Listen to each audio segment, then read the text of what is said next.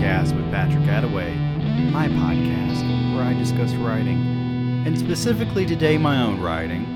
And I'm going to get into my new short story, Gwen, which by the time many of you listen to this will already be out. But I wanted to talk about writing in a bit more of a grander scope today. I have a lot to discuss before we actually get into the short story. So this episode is going to be a bit more rambly, unlike the last few. So, at the beginning of each of these podcasts, I generally start with saying, if you would like to support the podcast, yada, yada, yada. And what I do is I direct people to buying my books, or now my short stories on Amazon, or listening to my music with the name Lurking Vowel, which is available on Spotify, Amazon, iTunes, YouTube, ButtTube, any place you want to stream music, okay? It's out there. And what's really interesting is that I have a Twitter following of now over 13,000 accounts. So, it stands to reason that if I were to release a short story and announce it on my Twitter, that, more than a few people would read it.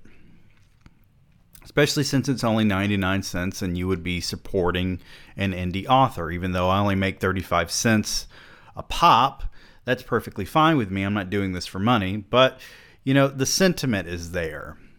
And I know that a lot of people listen to this podcast because I look at the numbers multiple times a week to see what episodes do better than others, etc.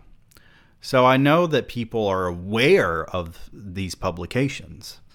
So you can imagine my disappointment, and I don't mind being honest about this. Okay, a lot of people will sugarcoat this bullshit. They'll say they're doing great. They're afraid to tell people that they're disappointed because they don't want to come off as a crybaby or whatever. But, frankly, I don't give a shit. Because I knew going into this that I wouldn't sell a lot. But the purpose of publishing a short story a week on Amazon and making a point to say this is, short story 3 out of 10 that I'm putting out. It's to kind of drum up publicity for my writing and to get more people engaging with it. And I have a cool cover for all these short stories, which is something that I didn't do originally when I was releasing individual short stories on Amazon. But I find that a lot of people are engaging with the post, and a lot of people are listening to the podcast, but not a lot of people are actually shelling out the 99 cents for the short story. And I know it's not because I'm thinking about doing the free giveaway after the 10 weeks, because that's a long time to wait for something, and also I haven't dedicated myself to doing so. But I will be open and honest with you on the sales figures for these. And She Calls Me Daddy, which was the first short story, and this is not the first time I've released it, by the way. I originally released it on Kindle Vella last year, and it was so lackluster. And I released it on a website that I designed, and 2 people read it then. I've also tried having a blog for my short stories. I briefly did that for the short story that I wrote about Cain, and nobody read it from there. And I don't want to go on a site. I just dropped my bird piece. I don't want to go on a site like Medium. I don't want to do Wattpad because that site is a disaster. So I'm choosing to release these in a way that does make it a little limited in terms of access, but the fact that you can download an app to your phone to read a short story for 99 cents, I don't think that's much to ask. And I'm not trying to guilt people into buying my stuff. That's not what I'm doing at all. But I'm trying to give you an honest insight on what it's like to be an indie author and trying to promote yourself. And so, I mean, granted, I use Twitter in this podcast to promote my work. I'm not on TikTok. I don't like book talk. I find it obnoxious. I think that the whole business of, I've made fun of it multiple times. I posted a video on my Twitter feed and my Instagram stories kind of making fun of that recently, where I just showed a copy of one of my books. It was Demise of the Trinity. And I just made a glib comment about people reading it, because that's essentially what it is. And if it's not that, people are paying other people to review their books on TikTok and make it. Because my wife has actually bought books because she's seen it on TikTok. And my wife is not a huge reader, but she's been reading more lately because of books she's seen on TikTok. Now, that might seem like a great thing to you, and you might want to try being on TikTok or paying someone to promote your works on TikTok, which good luck there. But a lot of people are just uninterested in it. I don't go on TikTok to look at books. I just don't. I don't go on Instagram to look at books either. And Instagram is dying. They're suffocating themselves. It's a terrible platform to be on if you're an author right now. Maybe back a few years ago it was great for authors because there have been a few success stories. But the format of posting a pretty picture with a quote from your book or some advertisement for your book on Instagram, that era is dead. And I've tried the same methods on Twitter before, and it doesn't work. The only thing that I found that really works on Twitter to promote my stuff is to be myself. And I will also point out that my friend Zev Good, he's also an indie author, and he's also complained about sales before, but he said to me that he's found that he's actually sold more books the less he posts about books, because people are interested in him and they end up checking out his books as a result. And that's been the case with me too. However, I still have to tell people that it's out there. And what's interesting to me is that I can post about things months in advance, several times a week. And when I release something, I will still have people telling me, "Oh, I didn't know you had a book out." That aspect of it is frustrating. So I'm going to get to the sales figures for these two short stories, because I think that Gwen will sell more than Kiosk, but She Calls Me Daddy had a great cover, although some people thought it would be a horror story, and then some people thought that it was a romantic story, which is no. She Calls Me Daddy is a psychological Southern Gothic. It's kind of got elements of horror in it, but it's more like a dark Flannery O'Connor short story. And Kiosk is kind of this lightheaded, yet it has dark undertones because it's about, capitalism and just all that bullshit. But She Calls Me Daddy has sold 7 units. 7 people have paid 99 cents to read that short story. Now, about half of those people have gone out and reviewed it, so that's great. But Kiosk has sold less. And if you're wondering what could be less than 7, well, 3. 3 people have bought Kiosk. And again, I'm not trying to guilt anyone into supporting my work, but I don't.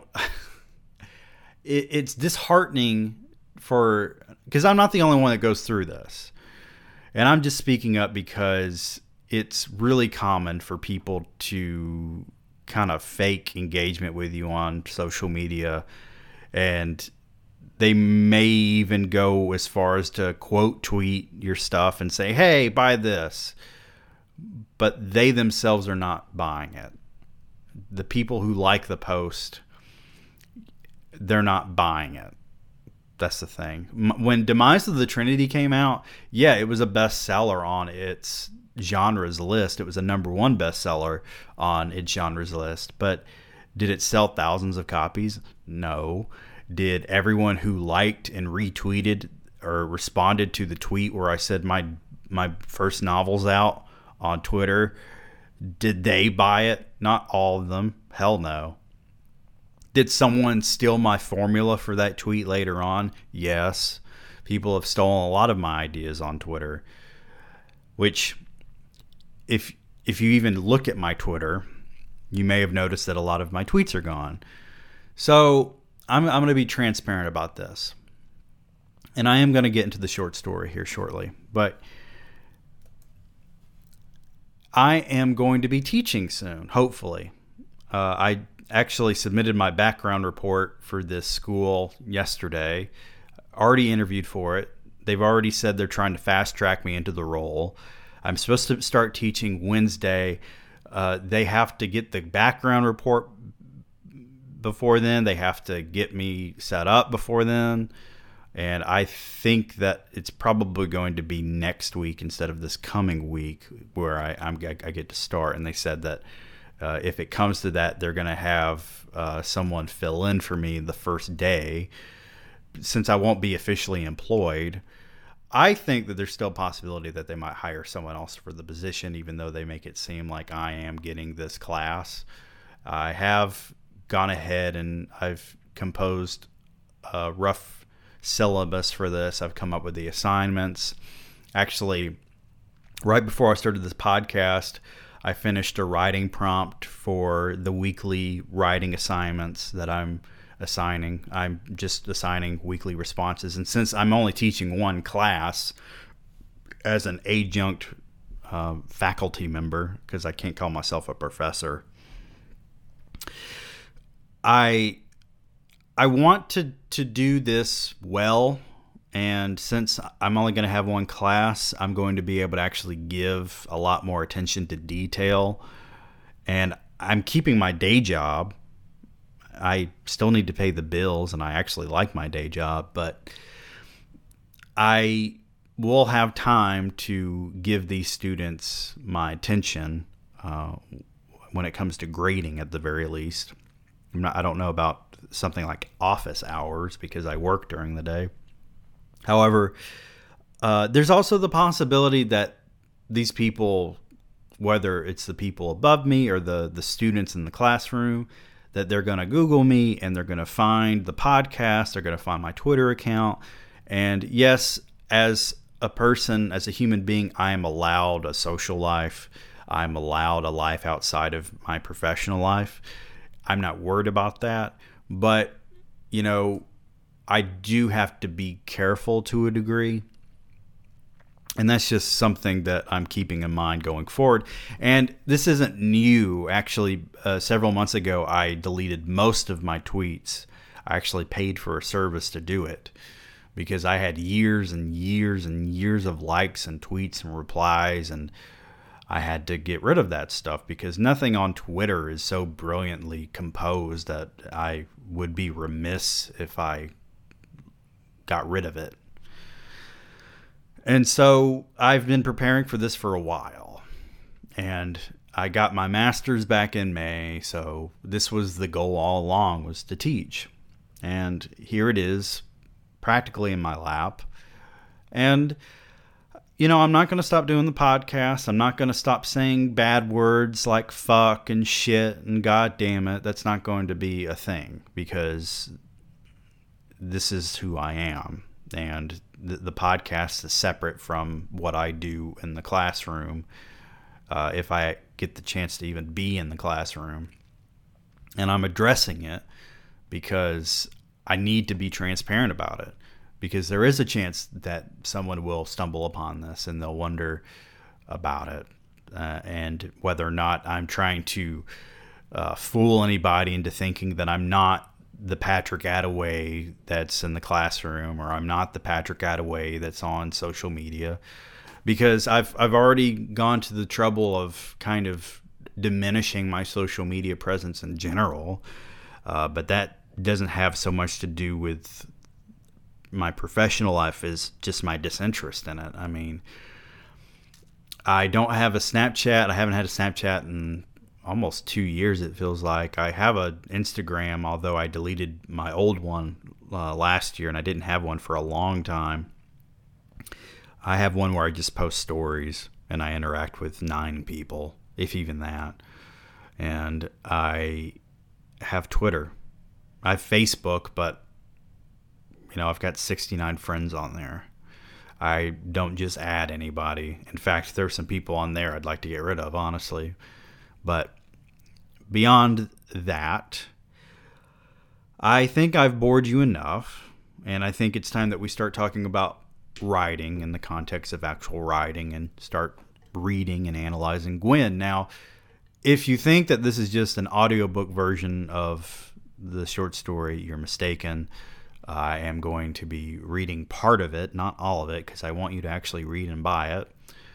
And I want to give some context and fun insights and talk about the writing itself as I usually do. Today I'm drinking my red, white, and blue popsicle sparkling water from Walmart out of my copper Yeti.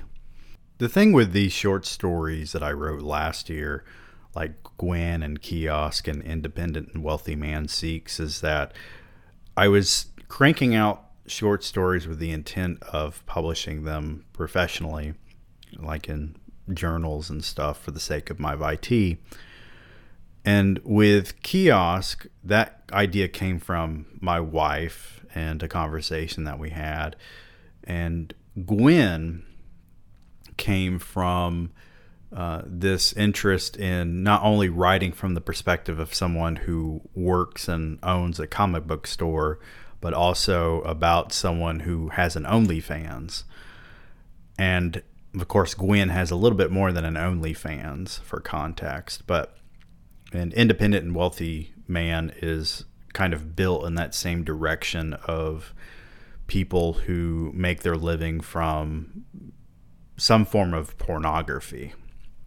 But Gwen itself is a pretty short story. It's only 13 pages long and a little over 3,500 words. And it begins with dialogue. And dialogue is a powerful tool to start stories and books with, but it's not something that I do very often. I've done it before, but I generally like to provide character context. I love doing character studies and stuff like that. So it begins with a conversation. And since you're not reading this for yourself and experiencing it, and you're listening to me talk about it, I want to provide you with a little context. So Gwen and the protagonist, whose name I don't know right now, I don't even know if I gave him a name. I can't remember. I know I put it in the Amazon description. But the protagonist owns and operates a comic book store, as I said. And Gwen is someone that he met on presumably a dating app. I think it was Bumble. But they're having a first date, and first dates can be very awkward. And in this case, it's something that seems too good to be true, because Gwen is actually very attractive.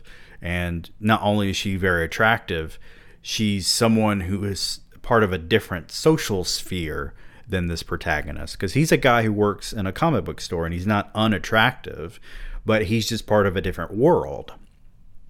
So let's just get into this, and I'll talk more about it as we go. Are you at the comic book shop often? Gwen asked. Maybe 4 out of 6 days, I say. You must have some stories about creepy guys coming in, right? I tend to not think of my customers like that. She nods while eating the last bite of Charleston grits, so I gulp my coffee while there's a lull. While Gwen's about 4 years younger and not unpleasant to the eyes, she's not like the women I managed to wrangle on Bumble. The cowboy boots and blue jean skirt aren't atypical for Noonan, but they generally sit at tables across from men with Tractor Supply hats and ungroomed beards. Part of why I asked Gwen out to brunch was to see why'd she be attracted to me. You asked about the shop a lot, I say, but I have no idea what you do. Oh, sorry, Gwen says. Most guys I date who own businesses typically run them out of the bed of their truck, you know. I don't even know how you keep a comic book shop running in Noonan. You do work, don't you? I ask. I typically don't talk about it, Gwen says. All right, then. For a little context here, these short stories are based in local places. So Noonan is 30 minutes away from me. It is near Sonoya, Georgia, where they film a lot of The Walking Dead. A lot of The Walking Dead cast members stay in Noonan while they film. And Noonan is kind of this suburban hotbed. It's got a lot of places, like retail places for shopping and stuff. And it's got a cool downtown area. The courthouse that you see in a lot of TV shows or Netflix series or movies. That courthouse is in Insatiable. It was in one of the Conjuring movies. It's in a lot of stuff. And I really love Noonan, but at the same time, there are things that I don't like about it. And it's interesting because I think that it only has about 10,000 more people in terms of population, but than compared to where I live. But it's right on the interstate. It's right on I-85. So it does draw a lot more people in than my town. And it has a comic book store. And yes, the comic book store is based on the real comic book store in Noonan. And I'll go ahead and tell you that there are people that appear in the short story that are based on real people. But they're fictionalized, and I don't even know their real names. So I can't say that I changed their names because I don't know them. After I pay for brunch and reach around for my jacket, Gwen's eyes search me as if I'm making the wrong move. This isn't the worst date I've ever been on, but I didn't realize this was a Q&A for Dungeon Comics. My plan is to go home and try to move on with my Saturday. Maybe I'll stop by the shop to check on Barry. He's been working for me since I started the shop in 2011, and before that he worked at Quintessential Comics in Carrollton. If Gwen really wanted to know about a comic store, she should have asked him out. He hasn't been out on a date his entire life, I reckon. Will you walk me to my car? Gwen asked. Sure. I really like this place, she says. I usually end up at Texas Roadhouse for dates. That's more of a couple's date kind of place for me. So maybe we'll go soon? Sure. She hugs me and I almost reciprocate by patting her back. When she calls out bye to me as I walk away, I wave with a couple of fingers without looking around. Once I'm in my car with the AC going, I'm going to get out of here before we can make eye contact again. This kind of interaction is actually something that I've been through. I have interacted with women on dates, and I didn't really care for them on a personal level. And they were kind of surprised when I didn't want to pursue a second date or pursue anything else outside of, that date. And I've already talked about the worst date I've ever had at Olive Garden, Jesus Christ. And that was a second date. Holy fuck. Yeah, I've talked about that on here before. I don't know what episode. Barry has Golden Girls playing on his ThinkPad laptop. A couple of Magic collectors are going over their binders on the tournament table. Dungeon is not just a shop where people come to buy comics and trading cards. Regulars come in to socialize. In a southern town where most bars are only accommodating to Bud Light drinkers, the guys who actually knew about Iron Man and Captain America before 2008 have a place to hang. A young man with a shaved head has his girlfriend with bleached blonde hair with him. Given their body language, with him huddled over a shelf of trades and her on an iPhone, I'm not surprised the Magic guys give them a few ugly glances. The boyfriend comes up to the counter, and since Barry is going to be unwelcoming, I step up to the register. This guy wants to buy Daredevil, Born Again, and Spider-Man Blue, so he's not a total noob. By the way, I know that none of you are curious, but the young man with the shaved head is me. And this happened not with a girlfriend, but with my wife, where we went into the comic book store where this story is based on.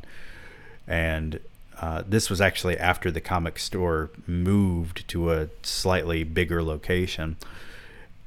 And these guys playing Magic the Gathering gave us dirty looks. And it wasn't because of me, it was because of my wife. I mean, this was a store that was full of a bunch of guys, some of them looking like neckbeards, of course. And I have a genuine interest in comics and collectibles and stuff, and I'm really into Batman, so I was looking through Batman stuff. And the last time I bought actual comics, I did buy them directly from the owner, and he did commend me for what I was buying, and one of them was Daredevil Born Again. This was years ago. These are some good trades, man, I say. I'm curious about Miller's Daredevil run, he says. Well, he's hard to beat. Barry makes an inward groan. Admittedly, the local comic and card community isn't open-minded about dudes bringing their girlfriends into the store. A paying customer is a paying customer, though. While I'm fine with guys hanging out, this is a business. Did you put an order for those Office Funko Pops, I ask? Why? Barry doesn't look up. Because, I say. The Golden Girls Pops are coming in Tuesday, Barry. I say, order the Pops. Yeah, Barry's based on a real guy, and yes, this real guy is a big fan of Golden Girls, as am I. I can't fault him for that. I keep Barry around because he's willing to work 6 days, and the typical customer relates to him. Unfortunately, that translates to him thinking the store is his property, and we shouldn't carry any products that appeal to outsiders. He only wants the Golden Girls merch for himself. After I unbox some new Marvel comics and move the old stock to the wooden display in the back, I see more Magic players coming in for a tournament, I can speak, and decide to duck out. Somehow I ended up working half a day, so I'm coming in late Monday. Today I was supposed to have a nice date and binge Ranma in my underwear. Actually sounds like a nice day. Gwen texted me around 3, but I didn't check my phone. A typical follow-up, thanks for brunch, I had a good time. This is a sign to stay off Bumble for a week. On Monday, I come in around 1 and bring Barry a Whopper without cheese or onion and a bottle of Pepsi. Per usual, the beginning of the week is slow because people are at work and school, so why bother even opening before 2? People who have the day off get incredulous that you're not open when they have free time. Just another tidbit. I'm sorry that I keep chiming in here. A couple of things. The Whopper. There is an easier access Burger King, and by that I mean it's a prominent Burger King. It's a big Burger King in Newnan that's right on the highway, and it's easy to get to. Surprisingly, there's not a McDonald's on the main drag in Newnan, so if you want McDonald's in Newnan, you have to kind of go out of your way. And Pepsi, because Newnan is kind of a Pepsi town. There was a bottling plant there, and my grandfather, who still lives near Newnan, he would always buy Pepsi products, and it was partially because of that. And I think my father's third wife, now ex-wife, I think his former father-in-law used to work at the bottling plant.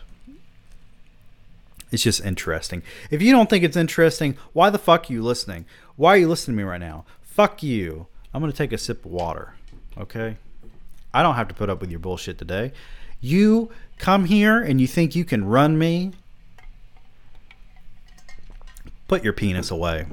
I'm running numbers on a spreadsheet when the front bell chimes.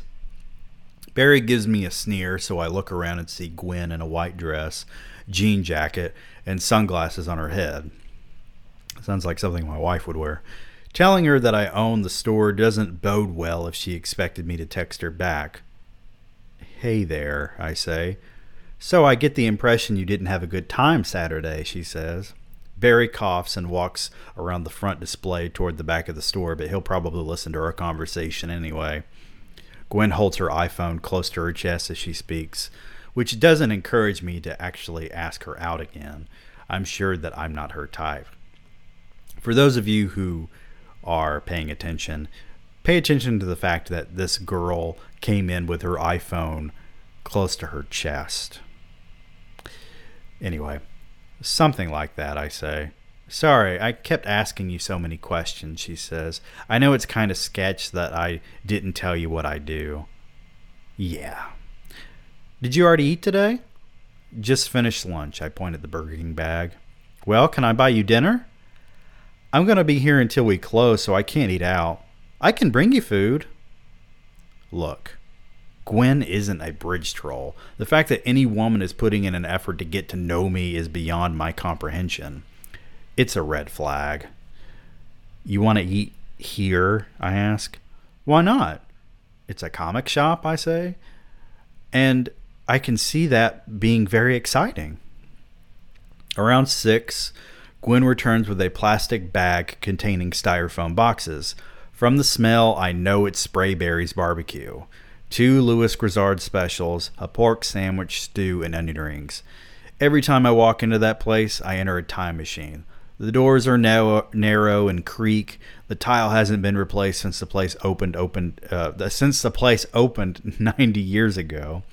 To share barbecue in the South is to establish a relationship beyond human recognition. Yes, Sprayberry's barbecue is a real place. Yes, they have a Louis Grizzard special. It's what I get every time I go there. And they used to have more than one location, but unfortunately the bigger location on the highway closed. It was during the pandemic. We left off where you said you don't talk about what you do, I say. Well, I'm not a drug dealer or anything, Gwen says, but you're either ashamed of what you do or you're afraid I'll judge you. Some guys are okay with it. Are you a stripper? I don't work at a strip club, Gwen shakes her head. Is this conversation going to cost me $50 an hour? I'm not a hooker. Okay, I shrug. There's too much talking at the nearby card tables for anyone to hear us. Since this conversation moves as steady as a Prius in a sinkhole, I look around the shop and finish my stew. Barry talks to a guy with long hair and a 9-inch nail shirt at the counter. Sounds like me in high school. If Gwen isn't going to be honest with me, I'll finish my food and invite her to leave. You know about OnlyFans? She asks. Women post their nudes and guys pay for them, I nod. I don't have a membership or whatever it's called, but I know about it. I'm on a site like that, and you couldn't tell me this because you'd think I'd be a jealous prick? Gwen drops her phone into her purse before throwing away our trash, and a few guys look up from their cards to look at her. By now, Barry ignores her and carries on with his typical staring at the customers routine. So, you don't want to see me again, Gwen asks. Why do you want to see me at all, I ask. You and I aren't exactly Barbie and Ken. More like Barbie and Gambit. Gambit? From X-Men? You're not a good old boy, Kurt, she says. And yes, I know who the X-Men are.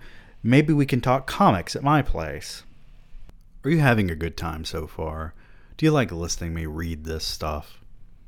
The office merch sells out in the first week, and the Golden Girls collects dust. Barry clears his throat to acknowledge Gwen whenever she brings us lunch. He's often wrong, but has yet to grow accustomed to not being right. He still eats whatever Gwen brings, and we've yet to have a conversation about atypical items he thinks won't sell where I have to demand he order them. I'd let him take the Golden Girl stuff home, but this place is like his home. I'd rather savor the moment someone comes in and finally takes a piece off the wall as if they're stealing portions of his heart. Gwen doesn't bring up the store in our subsequent dates. We never finish the X-Men conversation. Her apartment is white walls and a carpet. There are no wooden signs reading Live, Laugh, Love or plastic plants in each corner. Even her coffee mugs are white without any logos or brand names. I have yet to spot an iBook or camera with a huge lens on a tripod. Thus, I find Gwen mysterious. So, of course, I want to know more about her. Unfortunately, I don't get much talking done in her place. The first time I visit went as follows. Can I get you something to drink? Gwen puts her iPhone on the coffee table. Have you got a Coke? Oh, yeah, she said. Sit down and I'll be right back. Again, notice the iPhone. Before she grabbed 2 cans of Coke from the white fridge, she reached into her shirt, unhooked her bra, and laid it on the counter. Before we even opened the sodas, I found out she doesn't wear underwear either. I don't think we even had sex in her bedroom until the 3rd time we hooked up. There are dead hours at the shop when I have time to analyze anything going on in my life, and I think about Gwen and the few real conversations we've had. Neither of us bring up her OnlyFans since she first told me about it. And all the time I'm around her without clothes on, she never takes a quick pic or asks me to play photographer. She hasn't answered my question about why she's into me. Not really. Insecurity destroys relationships, but does that word describe our daily transactions of eating and fucking? Sounds like a bad porn comic by Phil Foglio or Robert Crumb. Yes, I know who Phil Foglio is. Barry tosses the mail in front of me, and there's an envelope from the Atlanta Comic Shop Convention. Last year we didn't go because of Corona, so I forgot about going this year. Normally I hop on 85 and going back and forth in one day, but getting a hotel room and making it a weekend trip might present an opportunity to know Gwen a bit better. You can take next weekend off, Barry, I say. I'm going to the con this year. What for? He asks. Don't you want some time off? Not really. Dude, why don't you find your own place so you don't have to live with your mom? When she dies, Barry says, I get her stuff. But you can still get her stuff when she dies if you live somewhere else. No. Yeah. No. Barry, I pay you enough to rent your own place. But then I gotta pay utilities and buy more gas for my car. I live with my mom for free. Then don't ask me why I want to close the shop for a couple of days. Go to a park or something. What is he saving all his money for? His mom buys their groceries. One day I'm going to get a call about a murder-suicide and have to identify his body, and inside his room will be a memorial to B. Author. Gwen comes in with food from the Redneck Gourmet, which is also a real place, and Barry already has his hand out with a blank expression indicating his gratitude. She got him hot dogs, but I have a chicken salad wrap. I've yet to hear them say 2 words to one another, but there's an understanding I cannot comprehend. By the way, if you're in Noonan and you think the Redneck Gourmet is a great place to go eat, I recommend eating elsewhere. In fact, I will say that all of the places that I've tried downtown have just been okay. Next weekend, I tap on the counter. I'm free, Gwen says. Do you want to come to the comic shop convention with me? Is that where all the people dress up like comic book characters and famous people show up? That's Comic Con, I say. This is just a comic shop con where we meet with distributors and other shops. Some indie presses show up to sell us their weeklies. Oh yeah, I'll come, Gwen says. Well, I wanted to do it overnight, I say. I said yeah. When I pick up Gwen on Saturday morning, she's got a white streak in the middle of her hair like Rogue from X-Men. I guess I should have brought a staff and deck of cards. Rather than acknowledging her attempt at cosplay, I drive silently, waiting for her to say something. Instead, she takes a video of herself and turns the camera to show me, which I assume is for Facebook or Instagram. So I'm going to stop reading here. We're on page 9 of 13, so I'm not going to read the whole thing, and I don't want to ruin the climax for everybody, but let me set the microphone down. Gently, gently, gently. Okay. Let me take a sip of water. I wanted to talk about my 3rd novel, Surviving New America, and then I want to get into Birch for a moment, if you don't mind. Since this is a writing podcast, it makes sense that I would want to talk about it, but when I covered Surviving New America on the podcast before, I just covered book 1, and there are technically 2 novels in one for Surviving New America, so I didn't talk at all about book 2, which has a almost entirely new set of characters from the first part. And some of those characters appear in Birch, my 4th novel, and the final entry into that world. After Birch, I am not going to write any more of those characters, even though I still have ideas for it. That doesn't mean that I have to explore them, and the demand for it isn't really there. So I haven't done a free giveaway for Birch yet, so I have yet to make a ton of sales on that. Again, disappointment. Everyone who has bought copies of Birch, I have greatly appreciated, though. And it's a different kind of novel from what I wrote previously. And Surviving New America is also different. There are parts of it that are fairly dark. In fact, there's one scene that my friend who read every one of those books said was one of the most disturbing things, if not the most disturbing scene he's ever read in his life. It is in book 2, and it involves a character named Nero and his father. So if you've read the book, you know what I'm talking about. But my dad also said that out of my novels, Surviving New America was his favorite. So I haven't done much coverage of it on the podcast, and I want to get into it. I'll do a retrospective episode like I did with Price of the Trinity eventually. And I haven't covered Birch at all on the podcast other than reading parts of the first chapter during my 2.5 minute episodes. But I've been processing Birch because it's still relatively new to me too. I didn't spend years writing it like I did with my other novels. So with Birch, this is the second novel I've written all from one perspective, just from one character's POV, unlike Demise and Surviving New America. And it's I wouldn't call it a especially dark novel, but it's definitely a novel that is a kind of about the mental unraveling of this character who is almost 200 years old by the end of the novel, and he's had this tremendous power throughout most of his life, and this starts to do a number on him and his mentality.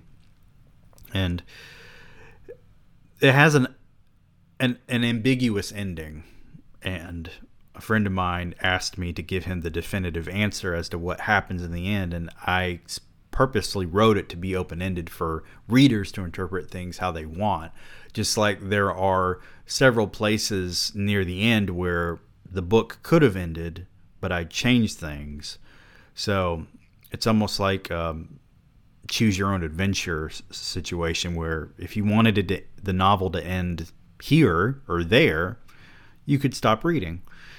And for me, the book is a puzzle.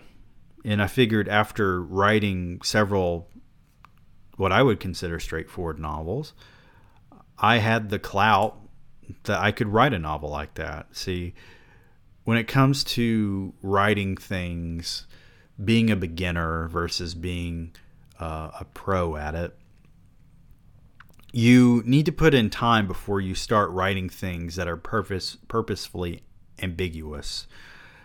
You need to stray away from making big artsy choices in your writing, and you need to work on getting your craft done. And a lot of people don't do that, and they suffer as a result. Now, admittedly, something like Demise of the Trinity was high concept, but I worked on that novel for 9 years.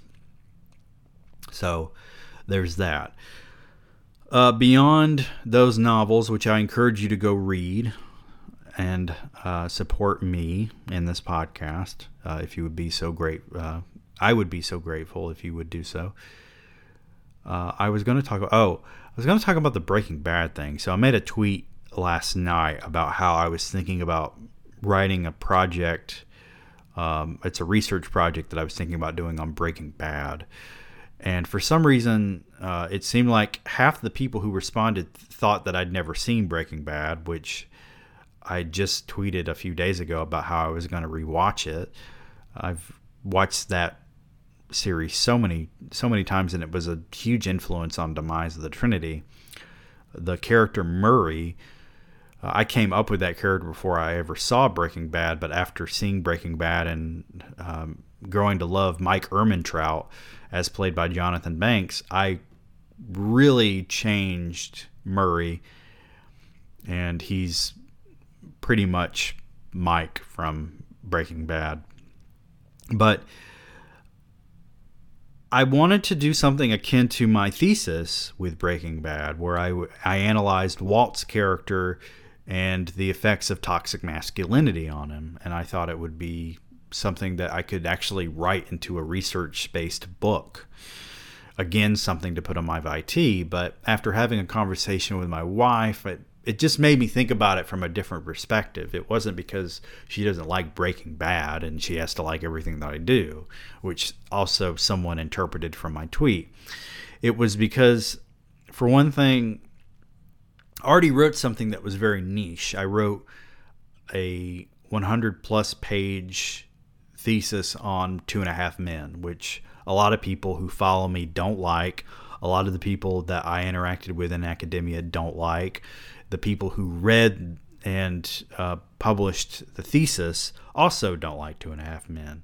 I was very much alone and isolated in that experience, and there's not a lot of academic writing on 2.5 Men. And ironically, after having published it, I found that someone wrote about 2.5 Men for their senior thesis for their bachelor's degree a few years ago.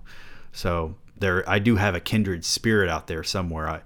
But with that in mind, I knew that writing about toxic masculinity with Breaking Bad, that no one would want to read that, and the people who did want to read it, I feel like they would respond as someone else did, where they wanted to impress me with their analytical skills, which, Jesus Christ, I hate it when people, it's like people are desperate for me to like them and they want to impress me. And I'm nobody. Stop doing it. Oh, God. Let me take another sip of water.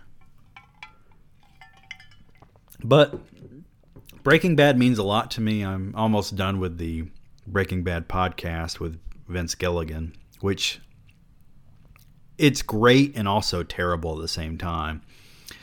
And I'll tell you why.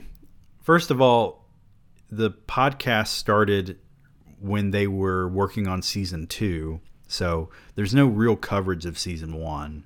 They talk about season 1 here and there, but they don't cover it in the same way that they do other episodes. And there's some episodes that they're supposed to be talking about they end up barely talking about, which is kind of common for podcasts. But it started in 2009, and if you're not familiar with the history of podcast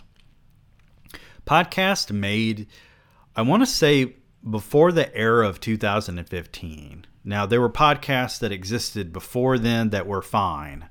I'm not saying that podcasts sucked before 2015. But you could definitely tell that they didn't really know what they were doing, especially when it came to audio engineering. See, one huge problem that I have with this Breaking Bad podcast is that they split the audio into stereo. And in doing so, you have one person speaking in one ear and another person speaking in your other ear. And it goes flip-flop, flip-flop. And you need to mix these. If you're going to use multiple microphones, you need to mix these in mono, not in stereo.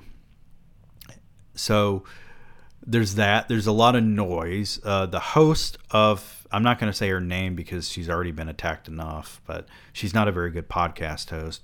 Vince Gilligan is in every episode, so he kind of does a better job at everything. But there are episodes where you can clearly hear someone eating. That's unpleasant.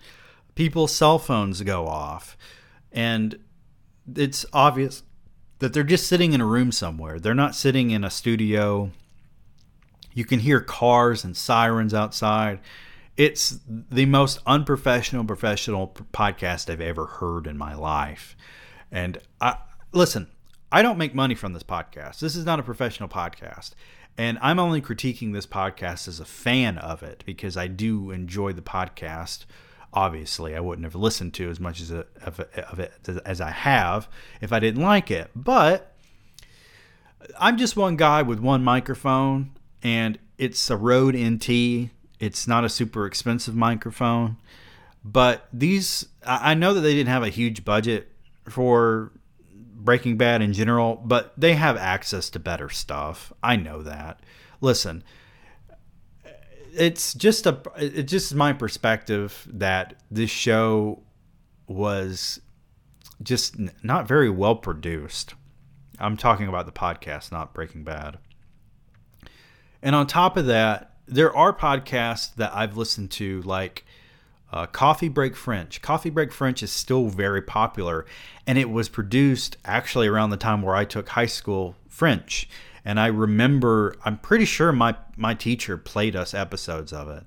I might need to message her because I recognized the music that was on it. I recognized the lesson plans, and I listened to it to help me prepare for my own French exam to get my master's degree. And that podcast is pretty old in terms of podcast. So